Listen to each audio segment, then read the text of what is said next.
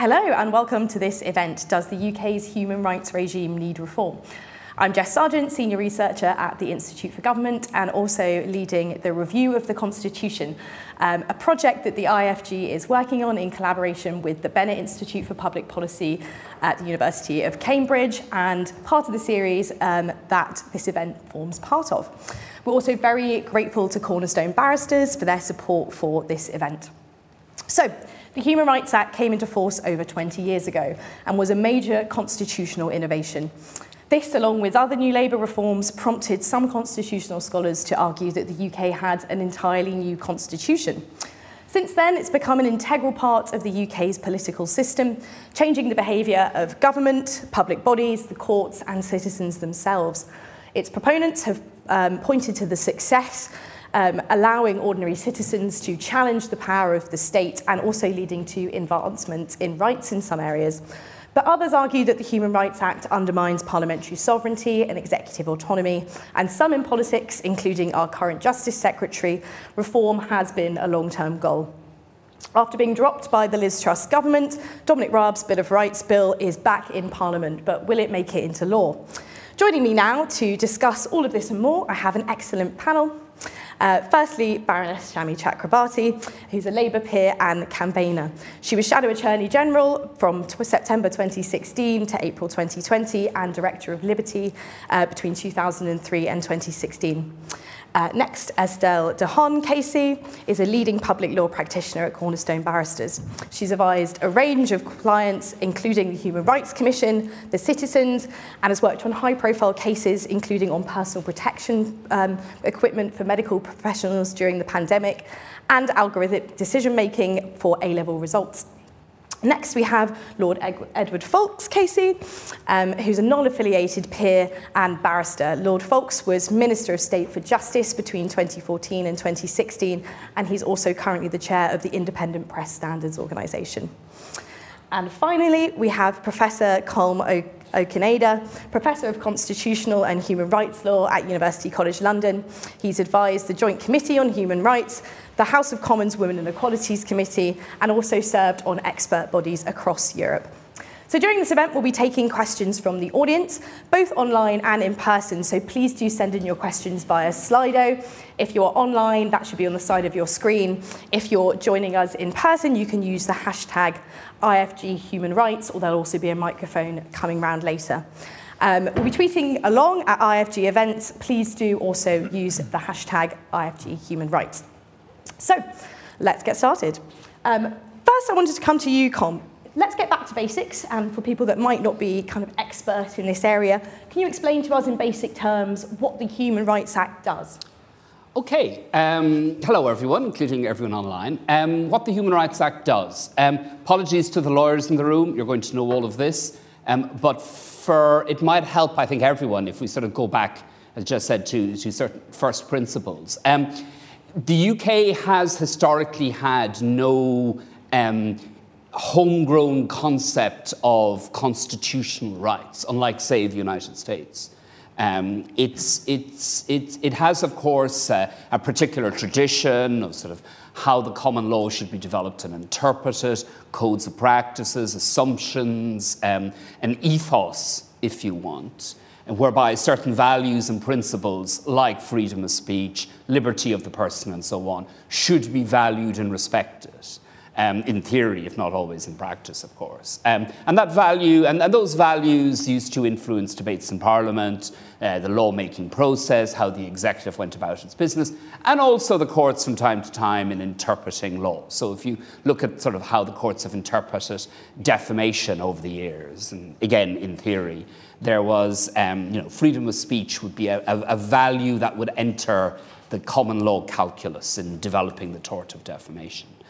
But at the same time, you had this developing concept of human rights, which very much acquired huge momentum after 1945, Universal Declaration of Human Rights in particular.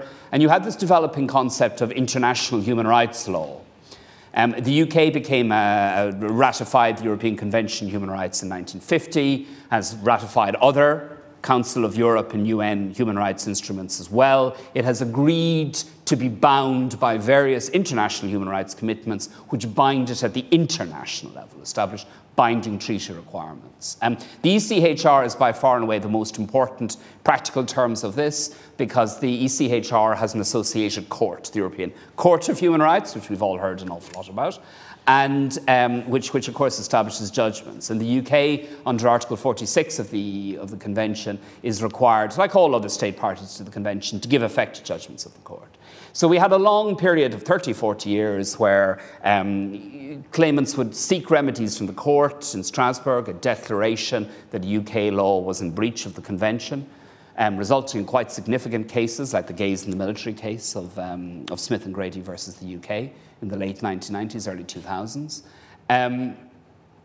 But UK law itself, domestically, internally, lacked an enforceable code of human rights. There was a gradual development of things called common law rights, which sort of recognition of rights to some extent within the common law framework, but which remain quite fuzzy, frankly. But we can discuss this later.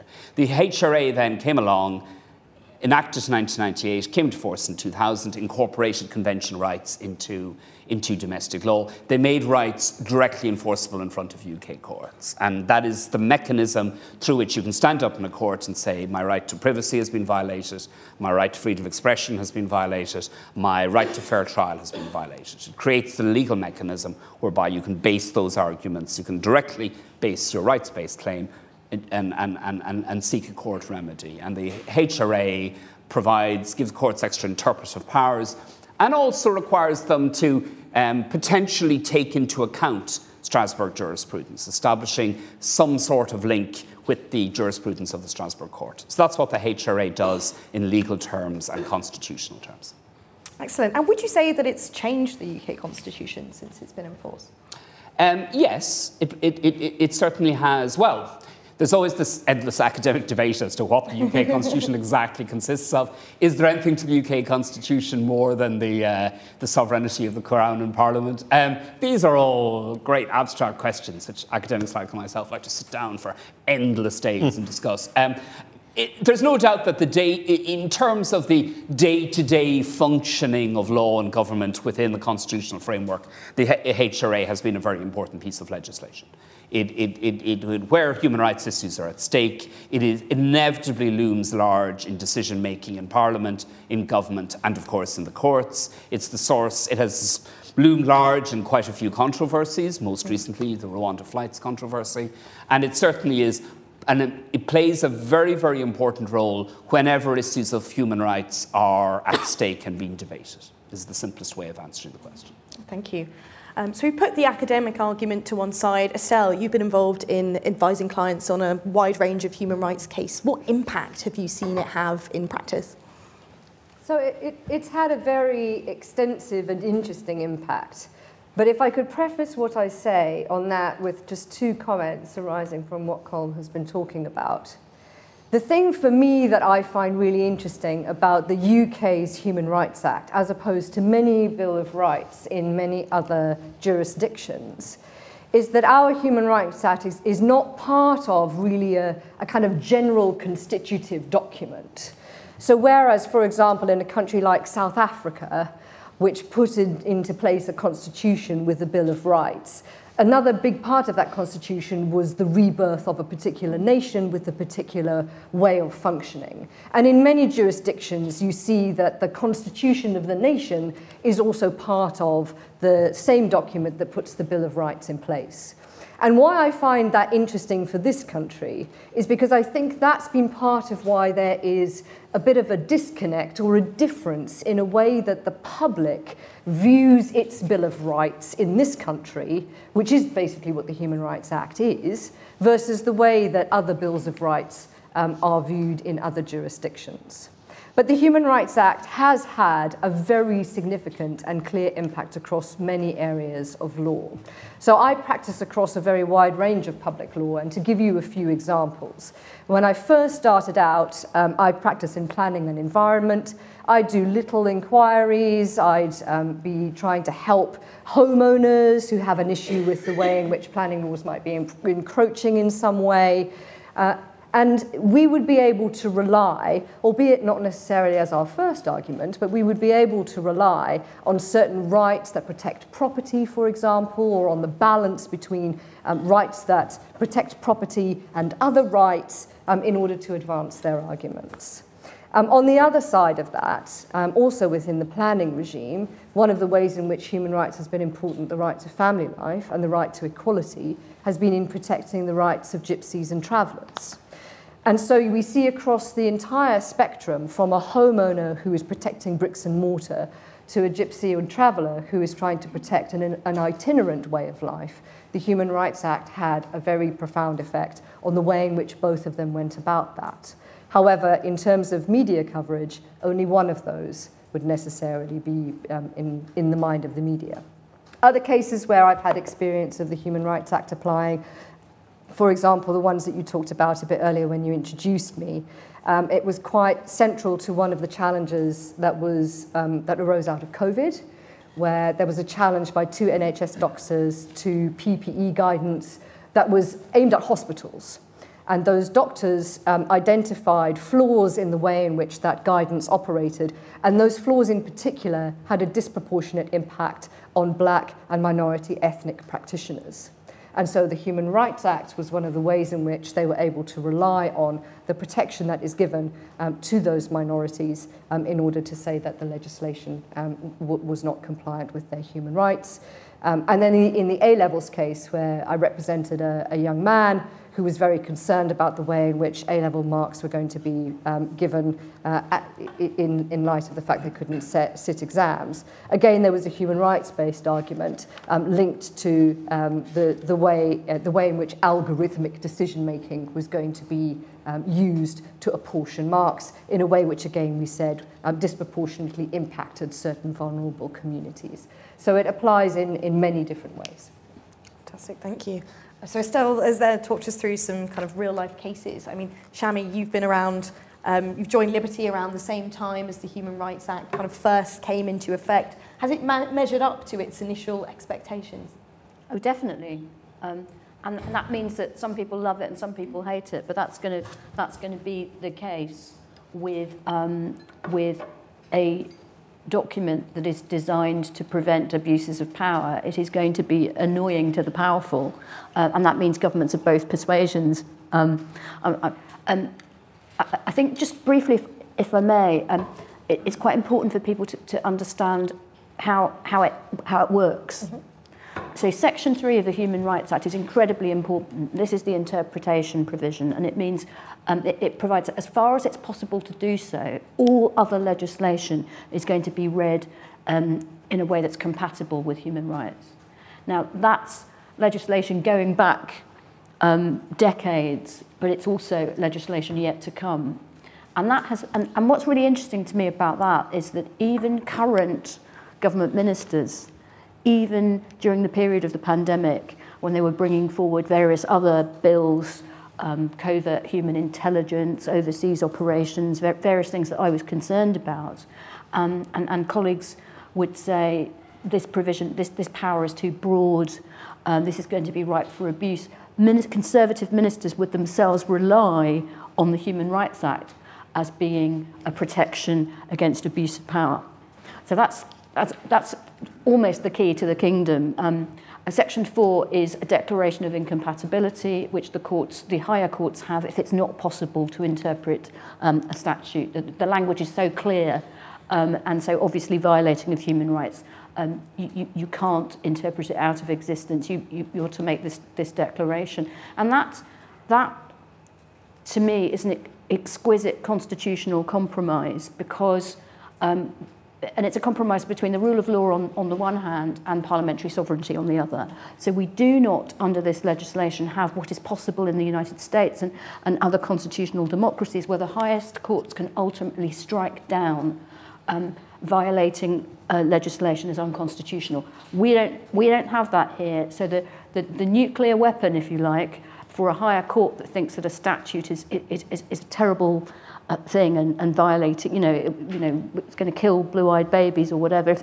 If it can't be interpreted in a decent way, then there has to just be an honest declaration of incompatibility. And then the pressure must be political on a government to think again. And then Section 6 is very important. This is a duty of public authorities, including courts, to behave in a way that's compatible with human rights, again, unless a statute is very clear and makes it impossible for them to do so. And finally, I would say a little shout out for Section 19, which is a duty of a minister to, on the face of legislation, say whether they think that their bill is compatible or not. And that's a more minority sport for those of us perhaps in Parliament. But it is important that ministers have to nail their colours to the mast and say, I think that this police bill, this immigration bill, whatever it is actually compatible with human rights. And that mechanism, I think, has worked very well in all sorts of ways. I think that,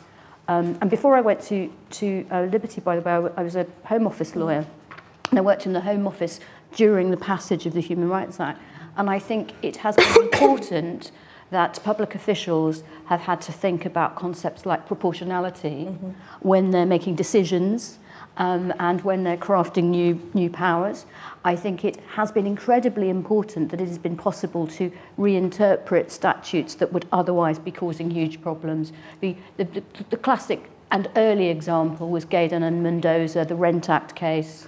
You know, the long-standing same-sex couple, one dies and the rent book is in his name, and his partner is facing potential eviction, whereas if they were living together as husband and wife, according to the 1976, I think, Rent Act, then the tenancy would be protected for the surviving partner. And it was possible to use Section 3 to read as husband and wife as covering as husband and husband, or as wife, as people in that kind of quasi-marital relationship. And it means you don't have to then dredge through the whole statute book and run around, remedying every piece of legislation, and it's a protection for the future. I think that's been very important, but it's also important that courts are public authorities. So when they develop the common law, they should do so in a way that's compatible with rights and freedoms. I think the fact that it will clip the wings sometimes of governments of all colours and both persuasions is important, because that's what a Bill of Rights does. It's about protecting individual people from abuses of power. Of course it annoys the powerful. That is press barons. But by the way, press barons have also benefited at times from the free speech protection. People love to bang on about free speech in the UK and how it comes with the running water and all the rest of it, but there was no actionable protection of free speech against parliamentary sovereignty until we had the Human Rights Act. Would it be possible to do something different? Of course it would. Of course it's much easier after a revolution or a civil war, or when a country is being reborn at a moment of liberation. But Britain hasn't been quite in that place for quite a long time, and so things have evolved rather than being the result of a revolution. If one was to draft a new Bill of Rights that actually gave people new rights, as opposed to Mr. Robb's plan to take them away, I think you would have to do so with a great deal of intergenerational consensus, cross-party consensus, take the whole country with you, consult widely. If you want something to stick for hundreds of years, you should take a few years to craft it. If there is a criticism that I would make of the Human Rights Act, of its infancy and adolescence, it was that the New Labour government didn't love it enough, didn't share it and expose it enough to ordinary people. They were happy to train the judges because they didn't want the judges to be clipping the wings of the Home Office too much, but they didn't really take it to the people. And then, of course, very quickly, there was the war on terror. Plus, you've got the decimation of legal aid, and you end up with a narrative, a sort of educational narrative that is the newspapers telling people that human rights are not for you because you don't get legal aid. Human rights are for refugees and terror suspects, and that was a narrative that was allowed to develop. So the political parents of the Human Rights Act, which were the Labour government, didn't really do the best job at nurturing, and then governments of other persuasions come in, and everybody wants to be a founding father, and everybody wants to draft their own Bill of Rights. I suppose one of my biggest criticisms of Mr. Robb's rights removal bill is, where is the poetry? This is supposed to be your Bill of Rights. Come on, where is the poetry? There is not much in here to make your heart sing, but there are a lot of rights that are diluted and taken away. Yeah, we'll come on to speaking more about the Bill of Rights in a minute, but thank you for that. I mean, Lord Fox, we've just heard from Shami about how she thinks the Human Rights Act is working well and how it's kind of changed the behaviour of government and how we interpret legislation. What's your view? Do you agree that those are benefits? I think you have to, as everyone else done, look at a bit of the history of the whole thing, because we did have rights before the Human Rights Act became law. They may or may not, depending on your point of view, have been properly respected. And I actually agree with what everybody said about the fact that we haven't had a constitutional moment, really, which has resulted in a major rethink of all our rights. I'm on the Constitution Committee, and one of our distinguished members is Lord Hennessy, a constitutional historian, who says that he spent his entire life looking for the British Constitution. We know it's there in various parts, but actually putting it all in one document may be a good idea, but it certainly would take a lot of work. Is this a constitutional act, as sometimes has been described? Well, it clearly has enormous impact. Although, interestingly enough, I remember attending those lectures as a junior judge, a recorder. We were all told what this new legislation might mean. Quite a lot of the lecturers said it's really not going to make very much difference. It's just going to be a question of tick box. Yes, it complies with the Human Rights Act. A few said they thought the judges might be more adventurous. And I looked at the debates the other day in the House of Lords at second reading about the bill, and a number of them said they were worried that this would be a major transfer of power to the judges. The judges hadn't actually asked for this power. This was a political decision to give them these powers. There was no pre-legislative scrutiny. There was no white paper. There was no green paper. All there was a policy document. So I absolutely agree with Shami that if you're going to make major constitutional changes, you should spend plenty of time doing it. The truth was they didn't, the Labour government didn't spend plenty of time doing it. And then when the terror problem, which she rightly refers to, came about, they often didn't like the results of the Human Rights Act any more than the Conservative government didn't like, for example, the vote about prisoners' votes in Strasbourg. So there's been a lot of discontent. And when the coalition government came into power, I was one, and I see there's another distinguished member of our panel in the audience, Anthony Spate, were asked to look at the possibility of a British Bill of Rights. And the majority decided that it would be a good idea to have a British Bill of Rights. And one of the reasons was that there'd been a lack of real enthusiasm amongst the population for the Human Rights Act, partly because it was considered a foreign import and we were subcontracting so many things to the Strasbourg court. So the feeling of the majority, including Lord Leicester, who'd been one of the main advocates for the incorporation of the convention, was that in order to get people signed up to it, we should have a British Bill of Rights. It might reflect very much what was in the European Convention, but it wouldn't be seen as something foreign and distinct from what we respect and have traditionally respected here. Has it been a great success, finally, to answer the question that I was posed? I think it's had a mixed results, frankly. I should declare an interest as having acted for public authorities in a lot of major cases of the last 25 years. And I think there are some areas where public authorities have been bewildered by what they are advised the Human Rights Act requires them to do. And the law has always had considerable difficulty in deciding when you should sue public authorities in negligence, for example, because public authorities don't, like doctors or professionals, barristers, for example, contract with their clients. They're told by Parliament there are certain things they should do. When they don't do them very well, should they be sued? And the pendulum has gone this way and that. For the most part, for example, with social workers, a very difficult job, the courts decided, no, I don't think we should have them sued in private law actions in negligence. However, after the Human Rights Act, the Court of Appeal said, no, this is a decision that cannot stand with the Human Rights Act. So there is now a kind of twin track. You can sue people in negligence, or you can't sue them in negligence. Can you sue them under the Human Rights Act?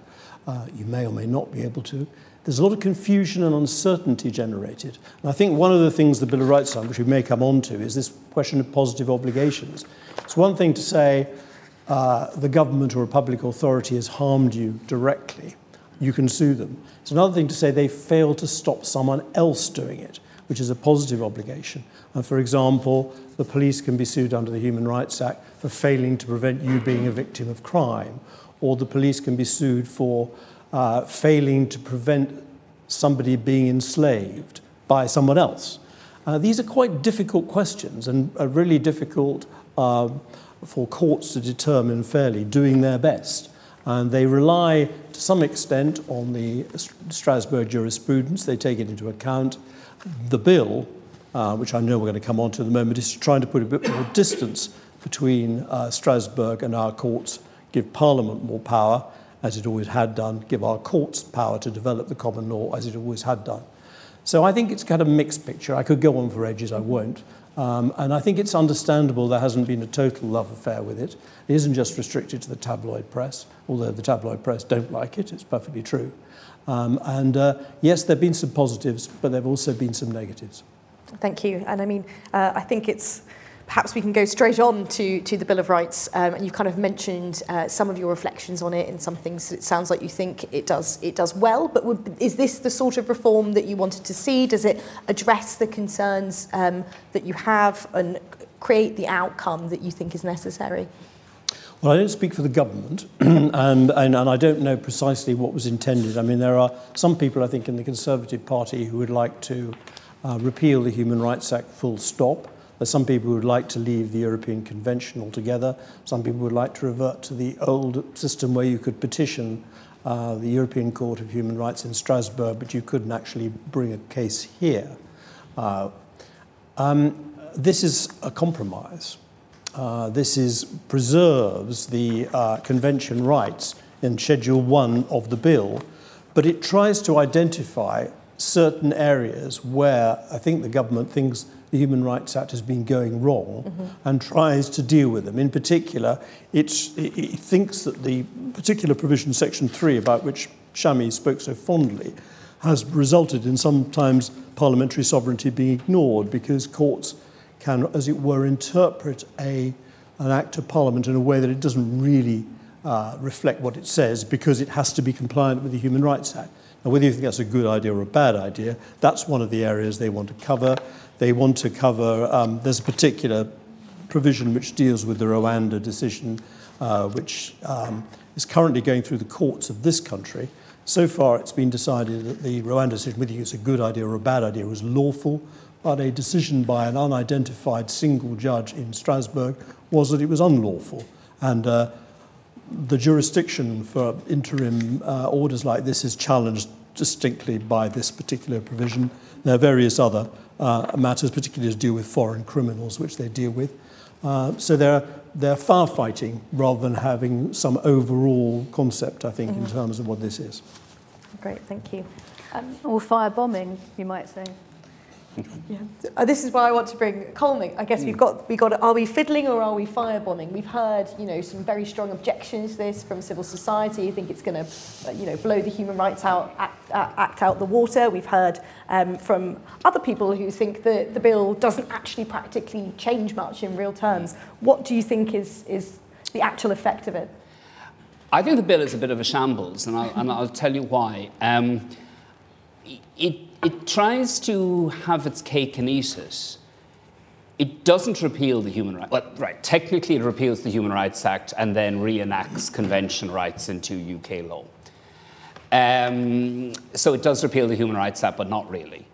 It effectively reintroduces the HRA structure with some tweaks, and then it sets out to micromanage, in a way, the impact of the HRA case law. And Lord Fox mentioned the provisions in relation to positive obligations. Section 3 tries to micromanage the court's relationship with the Strasbourg court, what jurisprudence it can take into account, and so on. And see, what they're doing there is that they want to hold on to having enforceable rights protection in UK law. And in a way you have to, because there's 20 years now of, for example, detailed mental health law taking into account convention rights. But at the same time, they want to tweak it to achieve more desirable endpoint results from a government point of view. And I can understand that impulse. The problem is that we're left with a bill that sort of, as I said, is a sort of HRA Mark II with lots of knobs and whistles. And some of those knobs and whistles are, I think, a little bit bizarre, to be honest. Section 3 has this extraordinary provision. Section 3, subsection 3, I recommend you all look it up, has this rather extraordinary provision in relation to when the UK courts can take into account developments in Strasbourg jurisprudence, where they basically, section 3.3 sort of, it attempts to say that the UK courts should only follow Strasbourg, new developments in the Strasbourg jurisprudence, when it's crystal clear that the Strasbourg court has committed itself to its new jurisprudential development. It's to stop the UK courts running ahead of Strasbourg.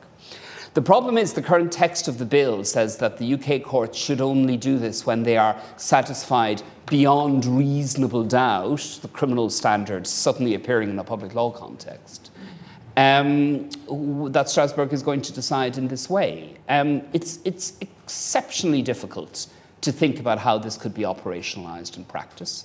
If I was the judge, I would have no idea how to deal with this. And there are other provisions of the Act that I think are really quite problematic. So, in other words, I think it's a bit of a mess because the government, as I said, is trying to have its cake and eat it, to have a human rights legal framework and at the same time to micromanage as far as possible. So I think they've ended up with, frankly, a very unsatisfactory piece of legislation. It'll be interesting to see how it's treated in the Commons and the Lords. If and when it progresses through. Yeah, thank you. And just to come to you, Estelle, if I was a private citizen wanting to make a human rights claim, how would this bill affect me? Well, it might affect you very fundamentally. But just to pick up on a couple of the things that have been said before I answer that question, I think it might be charitable to be saying that the bill is seeking to have its cake and eat it. In some areas, what the bill appears to many practitioners to be aimed at is forcing a fundamental conflict between the courts in the United Kingdom and the Strasbourg courts. Yep.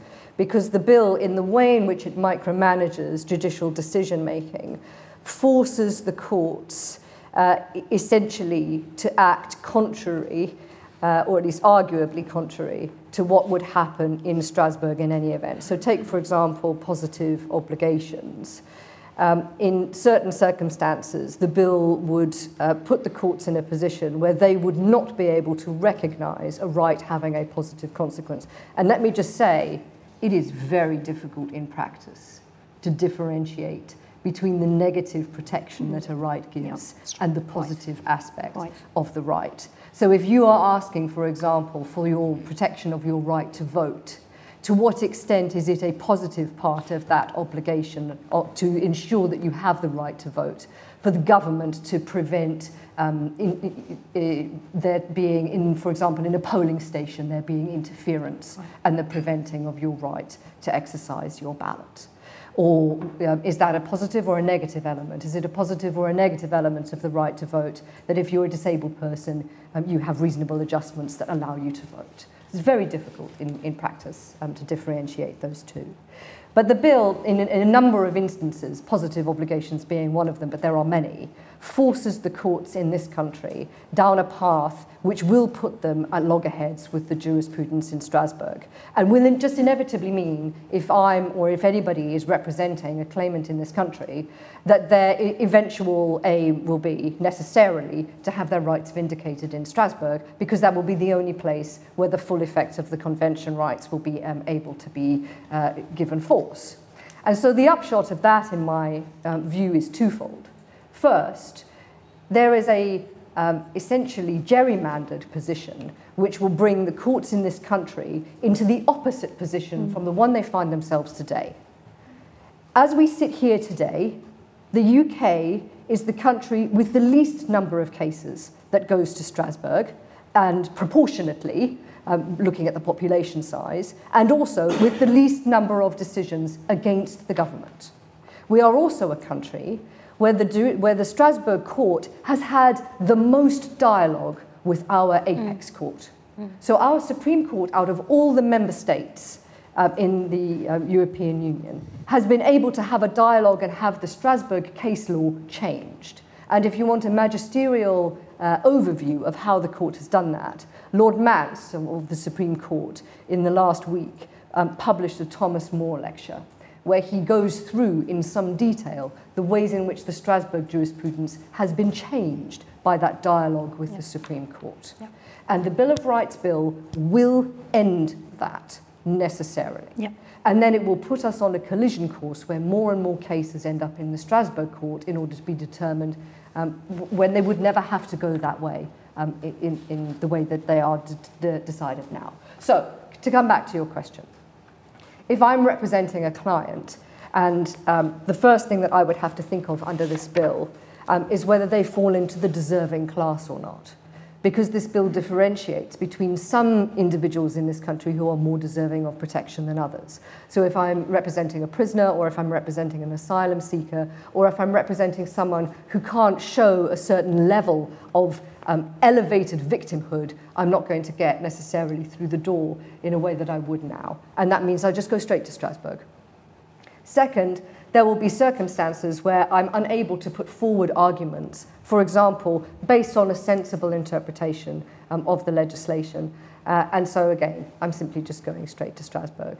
And third, there will be circumstances where now I, for example, might be able to rely on certain interim measures, but going forward I might not be. And just to touch on, as my final point, what you were saying about the interim measure that was brought from Strasbourg in the Rwanda case, the whole point of that is simply to hold the ring.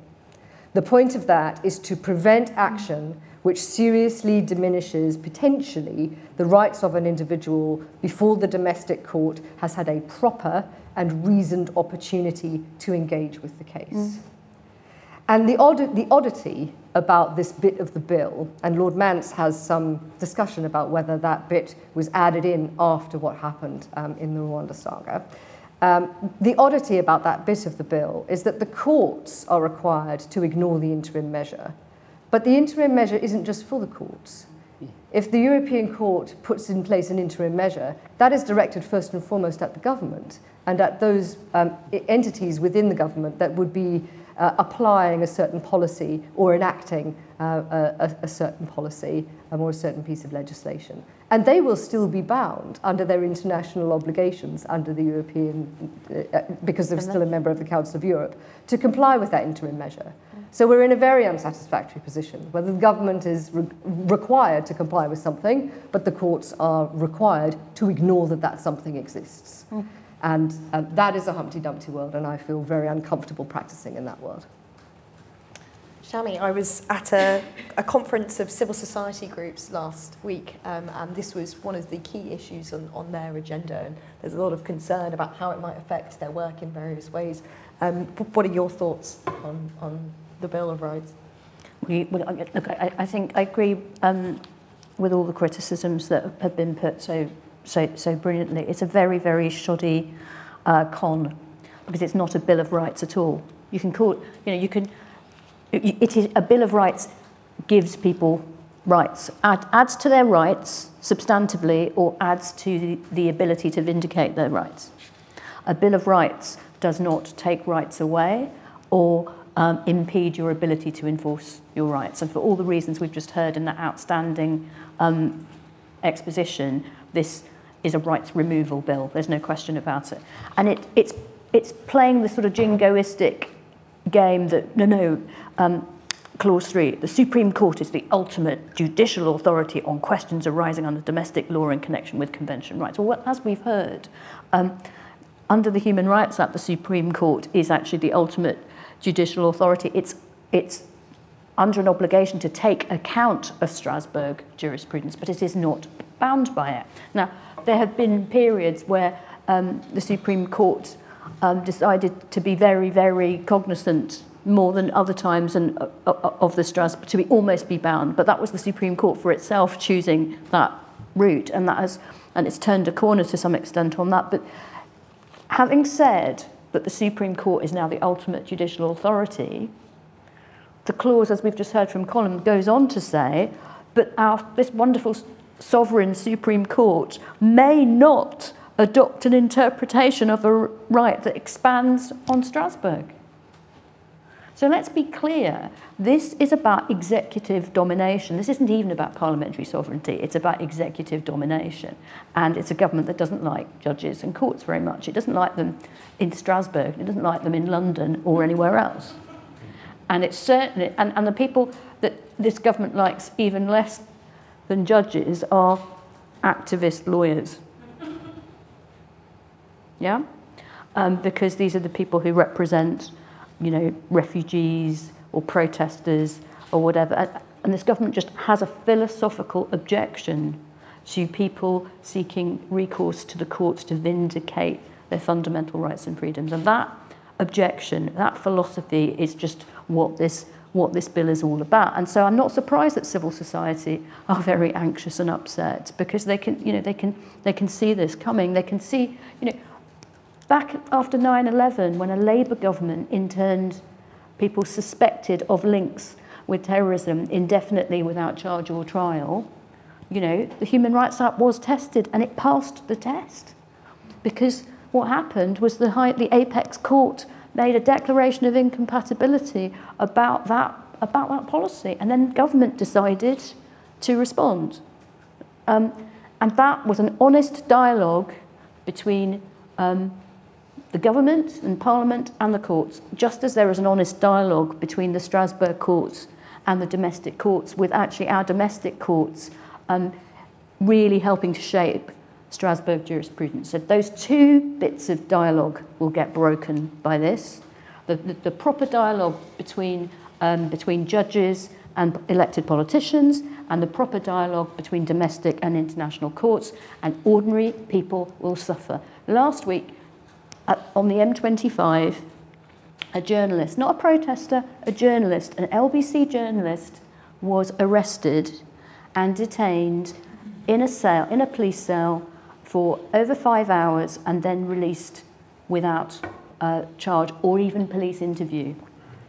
And she was arrested, in my view it was an unlawful arrest, for conspiracy to cause a public nuisance.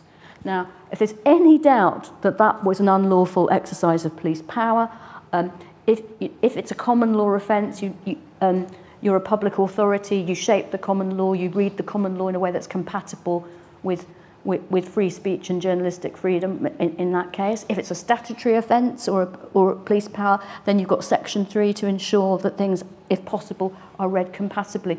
That's all going with this. And at the same time, we've got another public order bill, and there will be more bills interfering with the rights of protesters, of foreign nationals, of asylum seekers, and so it comes. And we won't even have the backstop protection that we described earlier with Section 3 and Section 4 and Section 6, and this overall protection that comes with the Human Rights Act. A protection that even Conservative ministers in the present government have been relying on as a safety net when they're passing more bills. So I think that says it all. This is terrible for rights and freedoms of ordinary people in this country, and we just have to, all of us, in any way we can, try and resist it.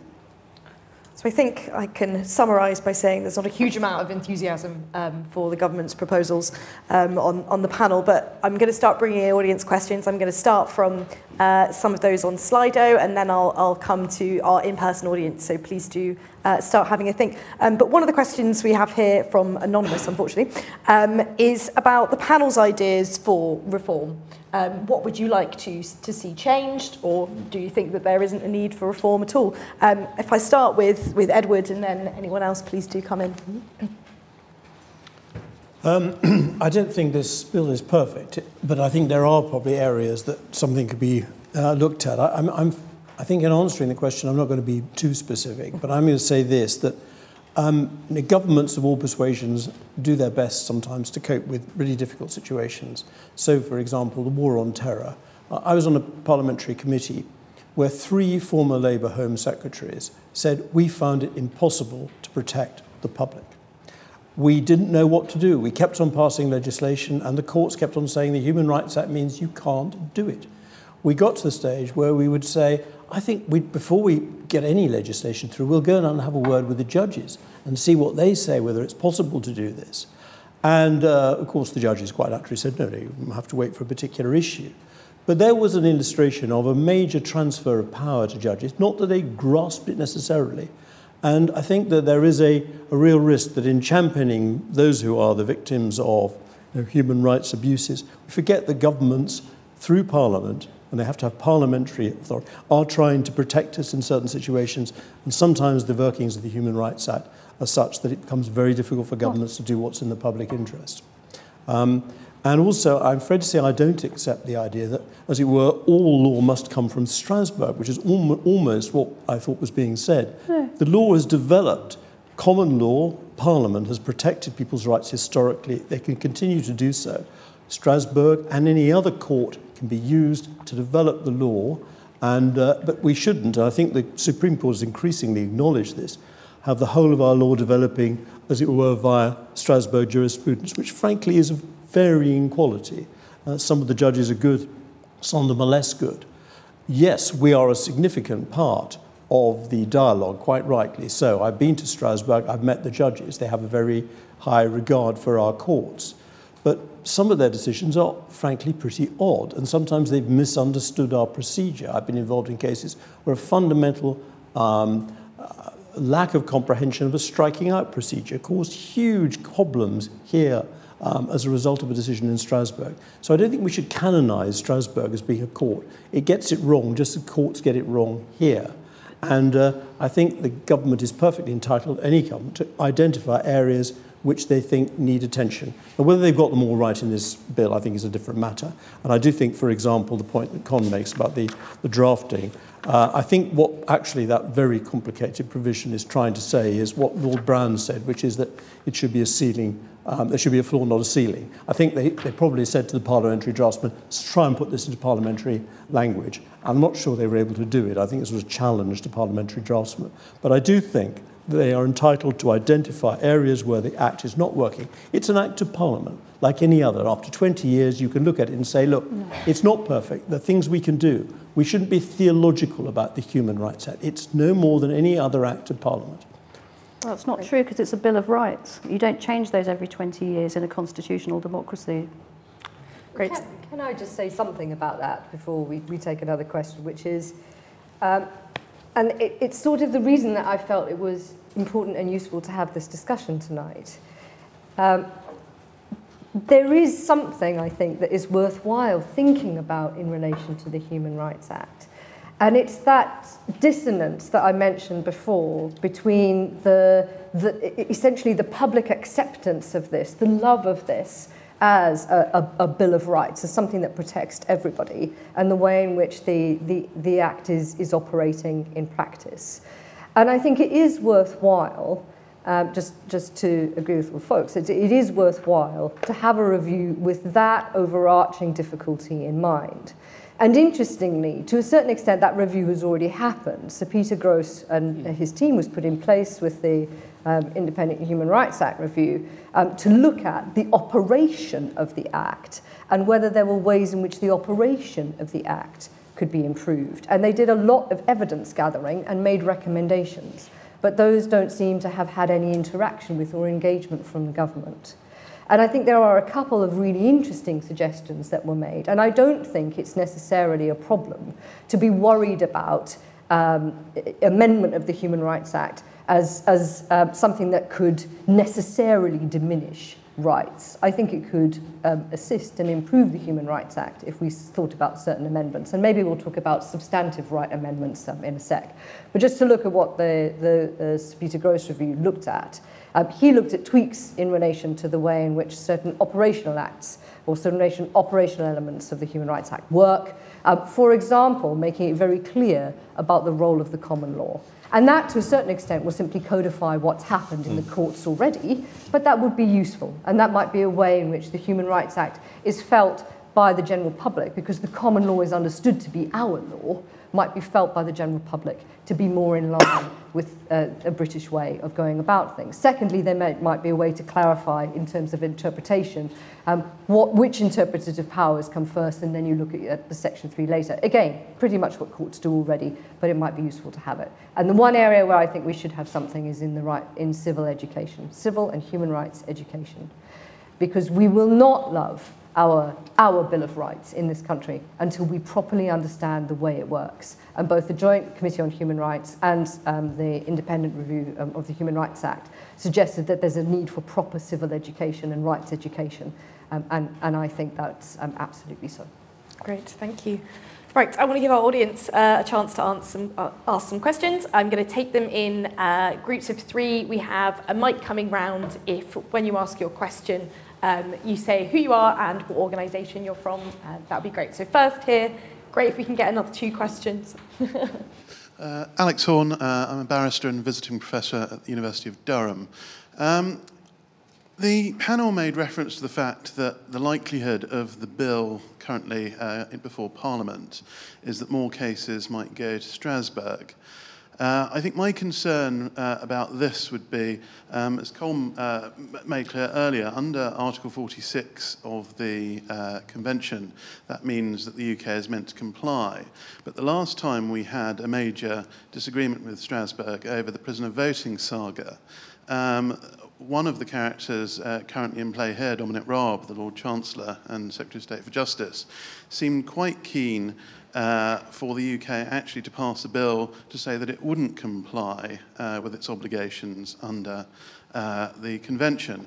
And I just wonder whether the panel thinks that this bill may have the result that further cases of this type would arise that would eventually cause us conflict with the Strasbourg system in the future. Thank you. Great, thank you. Any other questions in the room? Yep, the gentleman here. It'd be great if we could get a gender balance. Any women in the room? Hi, my name is Howard Jones. I'm a retired fire officer. My question is about remand prisoners, and I'm concerned about the human rights of remand prisoners, particularly foreign nationals, whether there should be a maximum term that they can be held on remand. I know a lady, foreign national, she's 55 years old, she's got a clean criminal record, never been in trouble in the past, and she's been held on remand for over 7 years. I just wondered whether there's any views on that. Thank you. Any other questions? Yes.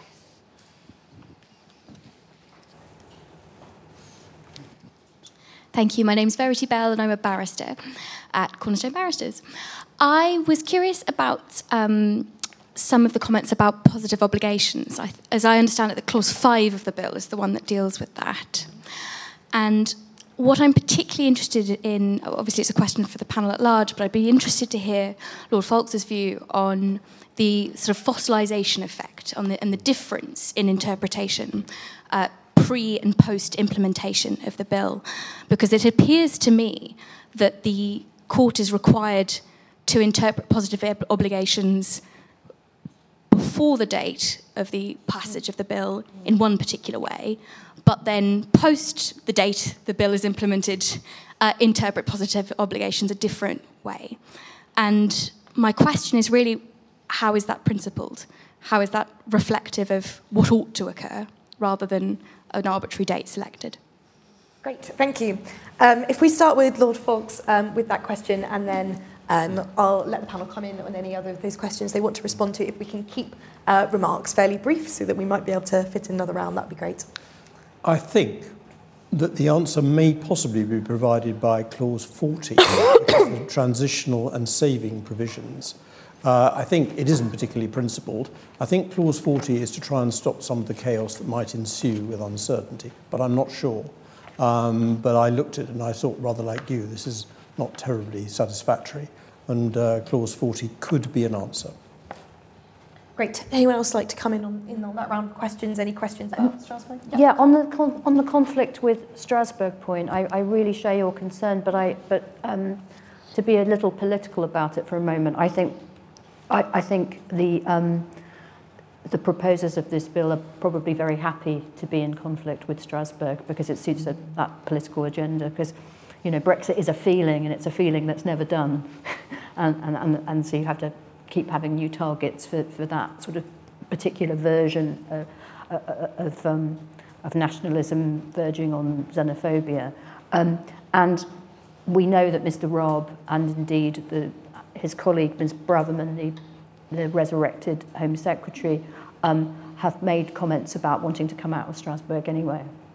So it might be an amuse-bouche. This bill might actually be the amuse-bouche that sets up the conflict, and then in due course these, you know, because people are having to go and vindicate their rights in wicked old sausage-eating Strasbourg, and then the judgments will be coming from there and not from London, and all the more reason to perhaps, who knows, even pull out of the Council of Europe, so we can be outside with Russia. Who knows? Because that is a political agenda that some people enjoy and find successful for their politics and their political careers and political survival. And I share your concerns about remand prisoners and indeed foreign nationals, and there are provisions, and we don't need to go into any detail, but there are provisions in this bill that clearly signal that we think that some people are more worthy of rights than others, and those people the people who are worthy people are not foreign nationals and are not unfortunate enough to be in custody, whether on remand or whether post-conviction. And again, to make that kind of distinction is just not, that is not a Bill of Rights, that is not about giving people rights, that is not the principle of equality under the law, that is not a human rights principle. But it's a clear indicator of the politics and the values of the people who have drafted this and promote this policy. Mm-hmm. That's it, Colin. Yeah, very briefly, I think there inevitably will be greater friction with Strasbourg. I also suspect that the UK will not be leaving Strasbourg soon, for various reasons we could discuss. I know you want to talk about devolution later. I'll just flag up the Good Friday Agreement, if nothing else, in this, which means that we could be in a situation of enhanced friction that continues, which I think has quite profound rule of law issues. On Clause 5, there's a lot I could say about Clause 5. I do think Clause 5 is a bit of a disaster zone, let me be very frank, as a piece of legislative drafting and provisions. I think the government doesn't quite know what it wants to do with Clause 5. Estelle's points earlier about how the difference between negative and positive obligations. I think the principal effect of Clause 5 will be to encourage greater creativity in the bar, and will achieve nothing more than that. And there's an interesting facet of the bill which I think is underexplored. It was actually mentioned by Lord Fowles. The provisions of, I think it's Clause 40, the transitional provisions, give extensive scope for secondary legislation to patch up lots of existing areas of law. My reading of the effect of the bill is that there will be lots of patching required, in particular the retrospective effect of Section 3 of the Act if it's changed. And that we're actually going to have a lot of secondary instruments adjusting the law as it stands, all of which raises issues about ministers playing with different areas of the law, overburdening an already burdened scrutiny mechanisms within Westminster, none of which I think is a recipe for legal certainty and rule of law more generally. Can I just say one thing about the dialogue with Strasbourg? Strangely enough, I actually had to go to Strasbourg to address the Committee of Ministers as a minister as to why we hadn't given prisoners the vote. And I had to say, look, I'm very sorry, but at the moment Parliament will not do it. We hope that we can persuade them to do it in due course. And actually, the view of Strasbourg, they were not looking for a fight. They wanted to try and come to an accommodation. And eventually, we did. What was offensive to Strasbourg was the blanket immunity rather than giving every prisoner the vote. We eventually got there. So, I mean, I'm not sure that this is... You may be right, the government may be wanting to pick a fight for populist reasons, but on the whole, I think, Article 46 is one thing. The practicalities of working out what a breach means should mean much more negotiation and reconciliation. Thank you. Fantastic. Unfortunately, we are rapidly running out of time, and I know a couple of panellists have to make it back for debates in the Lords. Estelle, I'm going to give you the last word before I wrap up, if there's anything you wanted to respond there. Well, maybe two things. I'll cede half my last word to Colm about devolution, because I think that's important. But maybe just to say that there are some other interesting areas where more substantive rights reform is being considered. And one that's particularly interesting to me is the movement around the right to a clean and healthy environment. For many in the United Kingdom, any sort of social right like that tends to put fear into their eyes. But I think in light of the climate crisis, there's going to be very significant emphasis around the right to a clean and healthy environment. And if we're not going to be interpreting Article 2 and Article 8 of the Convention to encompass that, which maybe we're not because we don't want to interpret these rights broadly anymore, then introducing a right to a clean and healthy environment, or having the debate about doing that, I think will come, and that will be very interesting. Anything about devolution? Well, very briefly about devolution, just there's two dimensions to devolution to mention. First of all, there's the Scottish and Welsh dimension, in particular the Scottish dimension. The Bill of Rights bill is, the Scottish National Party will be very, very grateful for this free piece of propaganda. Because, of course, let's just say the politics in Scotland of UK Parliament legislation to reduce rights, because that's effectively what we're talking about, in a context where the Scottish Parliament, rightly or wrongly, is incorporating more rights, in particular the Convention on the Rights of Children, and potentially a wider set of UN conventions into Scottish law. This is, shall we say, going in different directions. And of course, that suits certain narratives about the UK as a polity and Scotland as a polity going in different directions. And I think that aspect of the debate has been underestimated. Lots could be said about Northern Ireland. I will just mention, I briefly mentioned it, the Good Friday Agreement commits the UK to recognising the Convention and Convention judgments as an essential safeguard, and requires that Convention rights in some form bind the Northern Ireland devolved authorities. That is one of the reasons I say that my strong suspicion is that the UK isn't going anywhere as regards the Convention, all of which means, because the Good Friday Agreement effectively commits the UK as an essential safeguard, I'll say it again, of the Good Friday Agreement, to staying within the Convention system. That's why the dangers with this bill is creating this permanent state of irritability, potential irritability, between Strasbourg and the UK, which I really think will have damaging implications for rule of law and legal certainty. I'll say it again, simply because these are good old-fashioned British legal constitutional values, which seem to me to be somewhat overlooked in the discussion on this current bill. Fantastic, thank you. Unfortunately, we're going to have to end it there. I feel like there's so many more issues we could get our teeth into. As I mentioned at the start, this event is part of our review of the UK Constitution. We'll be publishing original papers commissioned by experts and academics, including one today from former senior civil servant Philip Roycroft, also holding a series of events and roundtables across the country, so please do look out for all of that. If you enjoyed today's event, you can come back tomorrow at 5:30 when we've been having an in conversation with John Edwards, the UK Information Commissioner. He's a hoot, by the way. For those in person, we've also got drinks and nibbles on the landing, which if you come back tomorrow, you can corner John Edwards.